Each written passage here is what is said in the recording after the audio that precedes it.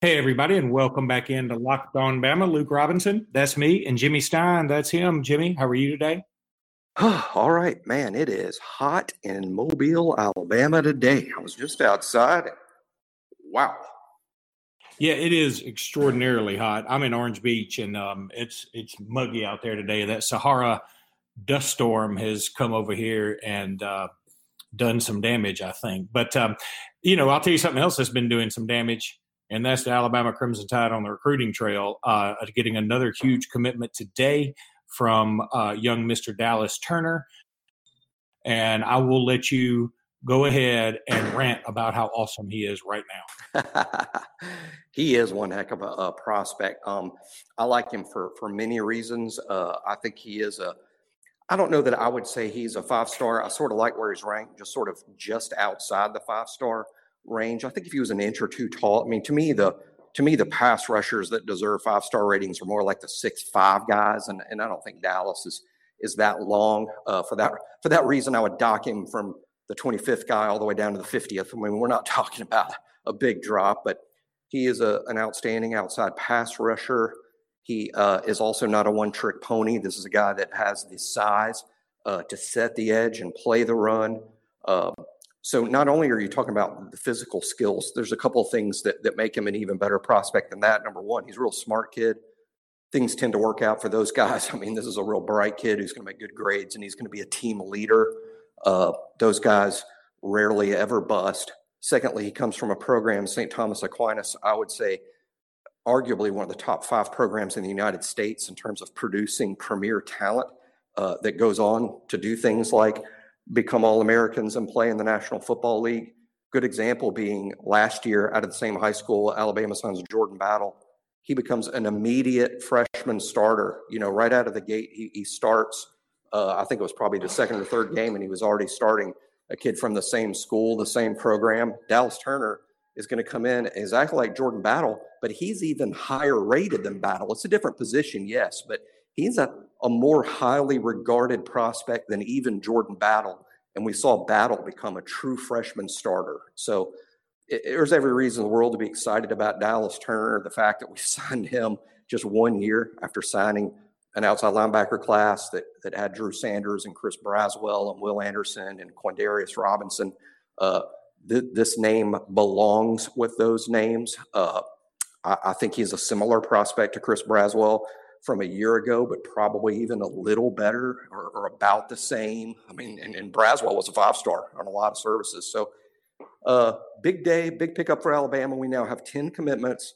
If you want to rank the commitments, like what's our best commitment, I would say it's J.C. Latham, but close behind him is Dallas Turner. I think he's the second best prospect committed to Alabama so far in what is a very, very strong start. This is as good of a 10-guy start as we've had under Saban, which is saying a lot. I mean, that is saying a lot, but seriously, from our first 10 commitments, this group is as good or better than any of the previous groups. It's a great start. It is a fantastic start for sure. In fact, I think Charlie Huff has moved up to the number 1 recruiter in the country, according to 24/7. Now, those rankings are even more subjective probably than the rankings for players themselves, but still, that's high honors for him right there. And I feel very good about this. He's number 44 on the 24/7 composite. He's number 32 in terms of 24/7 sports, period. So I think it's a huge get for Alabama. And, man, things do keep rolling. And there's even been some other recruiting buzz out there. We'll talk about Devontae Smith in the second segment, as I think he committed after we cut the podcast for Monday. So we'll talk about that in just a minute. But there's a lot of other talk out there, too, about Kool-Aid McKinstry releasing his top 3 and probably making a commitment sometime in August. A couple of the commitments we already have in terms of Devontae Smith, in terms of Kane Williams, Christian Leary, are saying, hey, this week isn't over yet, so people are wondering who in the world could be next to commit. I think most of it goes to Blackshire is who most people believe that'll be. And maybe I'm not saying that right. Blackshire sounds like something from Game of Thrones. Is it Blackshear or is it Blackshire? I think it's Blackshire. I think it is Game of Thrones like. So, and I like it too. keep that imagery going. That's a good mental picture. Kendrick Blackshire. No, I think that's better. Yeah, Kendrick Blackshire. He can bring the heat like. And since I don't watch Game of Thrones, I'm slow to name the characters on. Although I would know if there's the girl that starts with a C, not Clarice. You said you're Silence of the Lambs. Yeah, it's the who's Emilia Clarke's character? She's Emilia Clarke, and she rides on the dragons, and she's sort of the Cersei. That's not, but Cersei. I don't think that was her name. Her name was God. I've kind of. Okay. It does, but anyway. But you know what happened with Game of Thrones was the last 2 episodes were so bad that it really I pretty much erased all of them from my memory. I mean, I might rewatch the whole series and just skip those last 2 episodes. The last season was bad in general, but the last 2 episodes in particular, what happened was the TV show blew past the book. And so the TV show or the books, so the TV show had to come up with its own ending, and its ending just sucked. I mean, it was just terrible. Oh, it's so stupid. Man, in my retirement, I have a lot of TV shows to catch up on because I haven't had a lot of these stations or streaming services. So I like TV as much as the next guy. And I'm always watching stuff that I like. Like right now, I really, really, really like Yellowstone on that comes on Sunday nights with Kevin Costner. But there are series like Game of Thrones. Never seen it. Want to, never seen it. Good God, man. What the hell is wrong with I don't have HBO. I mean, it's sort of tough to watch that when you don't have HBO. Makes it tough. Jimmy, the thrifty lawyer Stein. It is a lot like that. It is a lot. Really, it's partly that, but no, mostly it's like, I don't know when I would have to, our time between the 2 busy professionals we have in my home, like yesterday was the wife's day off. Like it was going to be her day off. She needed to rest. So yesterday was her day off. I get home from my job a little after 7 p.m. She has worked constantly since 7 a.m., no breakfast, no lunch, and finally got off her office laptop a little after. She worked a 13-hour day on her day off. So I'm not exactly sure when we would squeeze in Game of Thrones and HBO.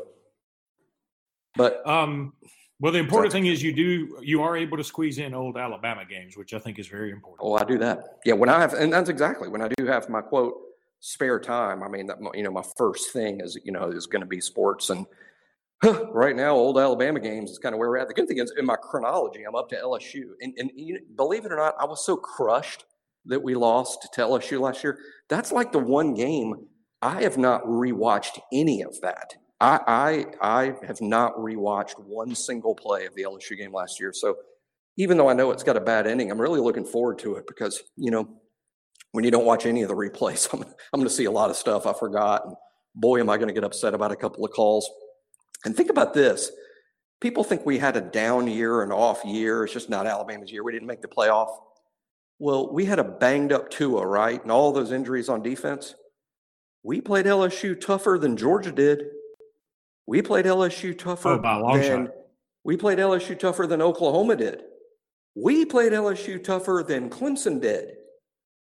It's just a fact. I mean, we pushed LSU more than anyone did, and that was an historically great LSU team. I think when I watch that game, I'm going to be convinced that if we had a healthy Tua, we were no worse than the second best team in the country behind LSU. No worse than number 2. Forget a healthy Tua. I would take the Tua we had and a healthy Dylan Moses and take my chances. Yep. No, you're right. So I'm looking forward to I should be able to watch that LSU game definitely over the weekend if we're not going to Tuscaloosa, which we may. If we go to Tuscaloosa, then I'll have to watch it when I get back next week. All right, Jimmy, another commitment Alabama got this past Monday was Devontae Smith. Devontae Smith Part 2, The Reckoning. And he's a guy that's going to be shooting up the charts, I think. A lot of people really like where his star status is headed. And what do you think about it? I think, though he's not a 5-star, my favorite line of the fact that we're picking up a second Devontae Smith, which is kind of an unusual name, and now we've got 2 back-to-back, Matt Scalise from AL.com or wherever he works. I think he works at AL.com when he tweeted, my God, they've done it. They're cloning 5 stars. I'm still laughing about that 2 days later. That's pretty funny. But no, Devontae is a good prospect. I wouldn't say, I rank him near. It shows how great the class is. I kind of rank him. I think right now I have Devontae as the 9th of our 10 signees, including Dallas Turner. I have Devontae 9th.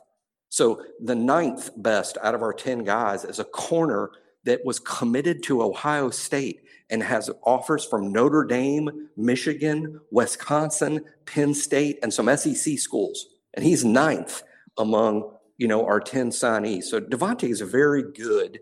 There's a lot of things I like about him. He's got a verified track time, I think, of 11.2, which means he's not a burner, but he can run. If you run 11.2, you can run. I mean, you can run and you can play corner in college football or even the NFL. You can run. He's just not, he's not a Waddle or Ruggs level burner, but he can run. Second, another thing I like about him, even though he's clearly a corner, I mean, that's his position. He's built and plays with cornerback skills. But even better, his high school team plays him at safety. And the reason they do that is because, you want your best athlete in the middle of the field where he can make the most plays. When you put your best athlete at corner, you've sort of taken him out of 90% of all snaps. If his job is, hey, I'm going to play corner, he might cover the other team's best receiver and really impact the game that way. Like, hey, your other team's best receiver is not going to catch any balls tonight.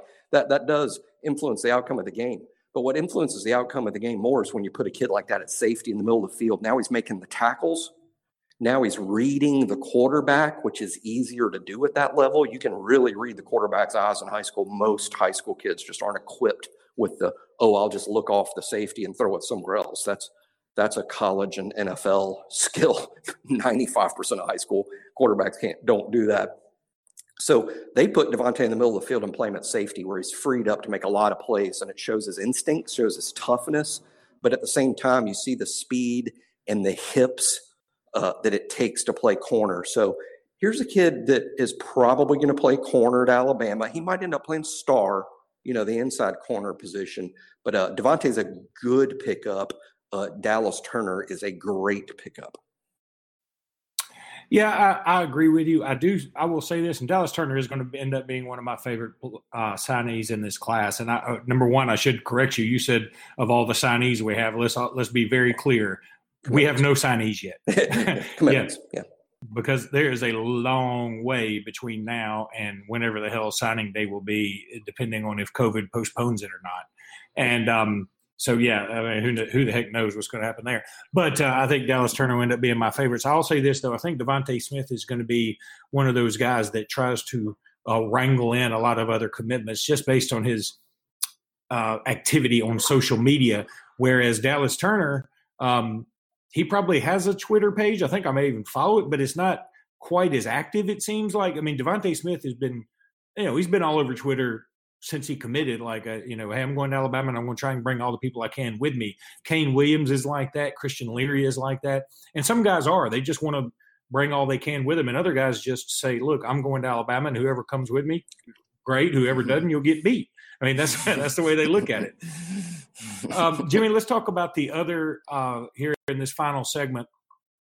Rather abbreviated podcast here on a 4th of July week. But so if Christian Leary and if Kane Williams and if Devontae Smith are all saying, hey, this week isn't over yet, who do you think they're talking about? If it's not, let's pretend it's not Blackshire. If it's not Blackshire, that is a really good question. I would say if it's not him, it's probably too early for maybe a Malcolm Johnson. Probably too early for Malcolm Johnson, so probably not him. Probably not Tim Keenan or Xavier Sori or Terrion Arnold. I would say this. I think the most likely next commitment is Blackshire, and after that, I think it's probably the Brock Bros, the Brockermeyers. I think that's very possibly a July commitment, probably. So I would look for that. But I think in terms of who I would project to end up in this group, Blackshire is the most, he's who I would focus on. But Next behind them would be the Brockermeyer brothers. Yeah, and the Brockermeyer brothers, that's going to be something. Here's the thing: Alabama, with the commitment of Dallas Turner today, Alabama's class already moves up to number 12 in the country, which is pretty incredible considering just a few weeks ago everybody was wringing their hands and jumping out of tall buildings, or at the very least, short trees.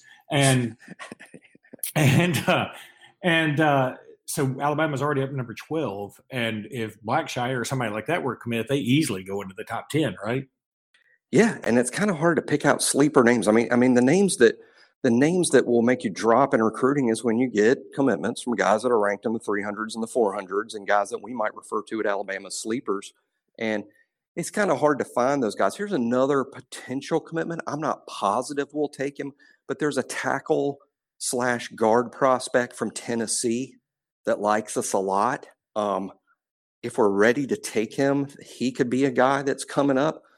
He's not ranked as high as a lot of our other targets, but he's a good player. I know Alabama thinks he's good, which is all that matters.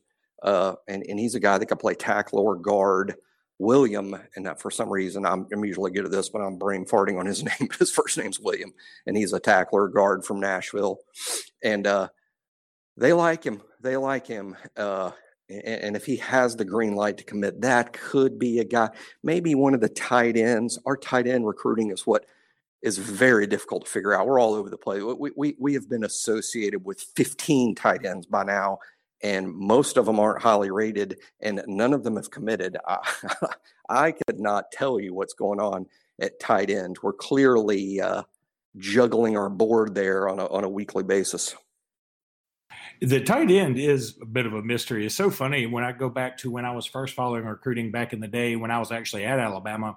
And I remember in the Forrest Davis report, I want to say Tony Johnson was like Mississippi Player of the Year, and Alabama gets him. And we used the tight end, but not like used him. I mean, Tony Johnson would probably be pretty close to a 5-star, even by today's standards. And, at a time when we didn't really – tight ends were blockers for us. Now we're in this sling it all over the place, and we have these magical quarterbacks, and we just can't seem to get a tight end. I mean, we thought we had Eric Gilbert last year. That one still sticks in my craw. But, man, it's so funny that back in the Gene Stallings days, we could always get a tight end if we needed one, and now when we're slinging it around more than ever, we can't buy one. I mean, literally, no matter how many Dodge Chargers we can't get one. Well, and the funny thing is about a Tony Johnson, and it would be a better thing now because we do throw it so much, and tight ends are a part of our passing attack, and they really weren't back then. So the mistake, you kind of question, even though Tony Johnson was a 5-star and the number one prospect in Mississippi, but really I remember his game. He was a wideout. He was a big wide receiver that was going to, quote, transition to tight end. Well, at Alabama back in the Stallings days, our tight end was a third tackle. I mean, would you ever recruit a wide receiver to play tackle? But that's sort of what we did. And you can't help but think maybe that's why, things just didn't work out for Tony Johnson. He's really all along more of an H and a threat in the pass game. And instead we try to turn him into, Michael Williams, who was our last really good third tackle under Saban. And he was just never going to be that guy. Yeah, that's right. But he was a majestic looking beast, wasn't he? Back in the day. Oh, Saban would take that guy tomorrow. Saban would take recruits the best of the best. Saban would take that guy tomorrow, and he would probably develop differently in today's offense and under Nick Saban because he was a real fine prospect. I'll tell you another big time tight end under Stallings, who was a big-time recruit and actually had a pretty good career, but never turned out to be the badass I thought he would be, and that's Rod Rutledge. Remember him? Oh, God, yes. Rod Rutledge. Man, that's another guy Saban would have been all over. Saban would have loved him some Rod Rutledge. But, and he was a good player. He came to Alabama, was good, started a lot of his career, went on and played in the NFL, briefly. But, man, when we signed Rod Rutledge, I'm like, 3-year starter, first-round pick, 10-year NFL player.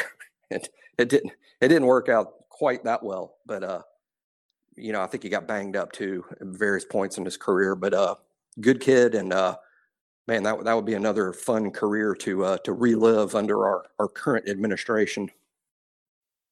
Oh, there's no doubt about it. He would be a thing, man. I would dig him a lot.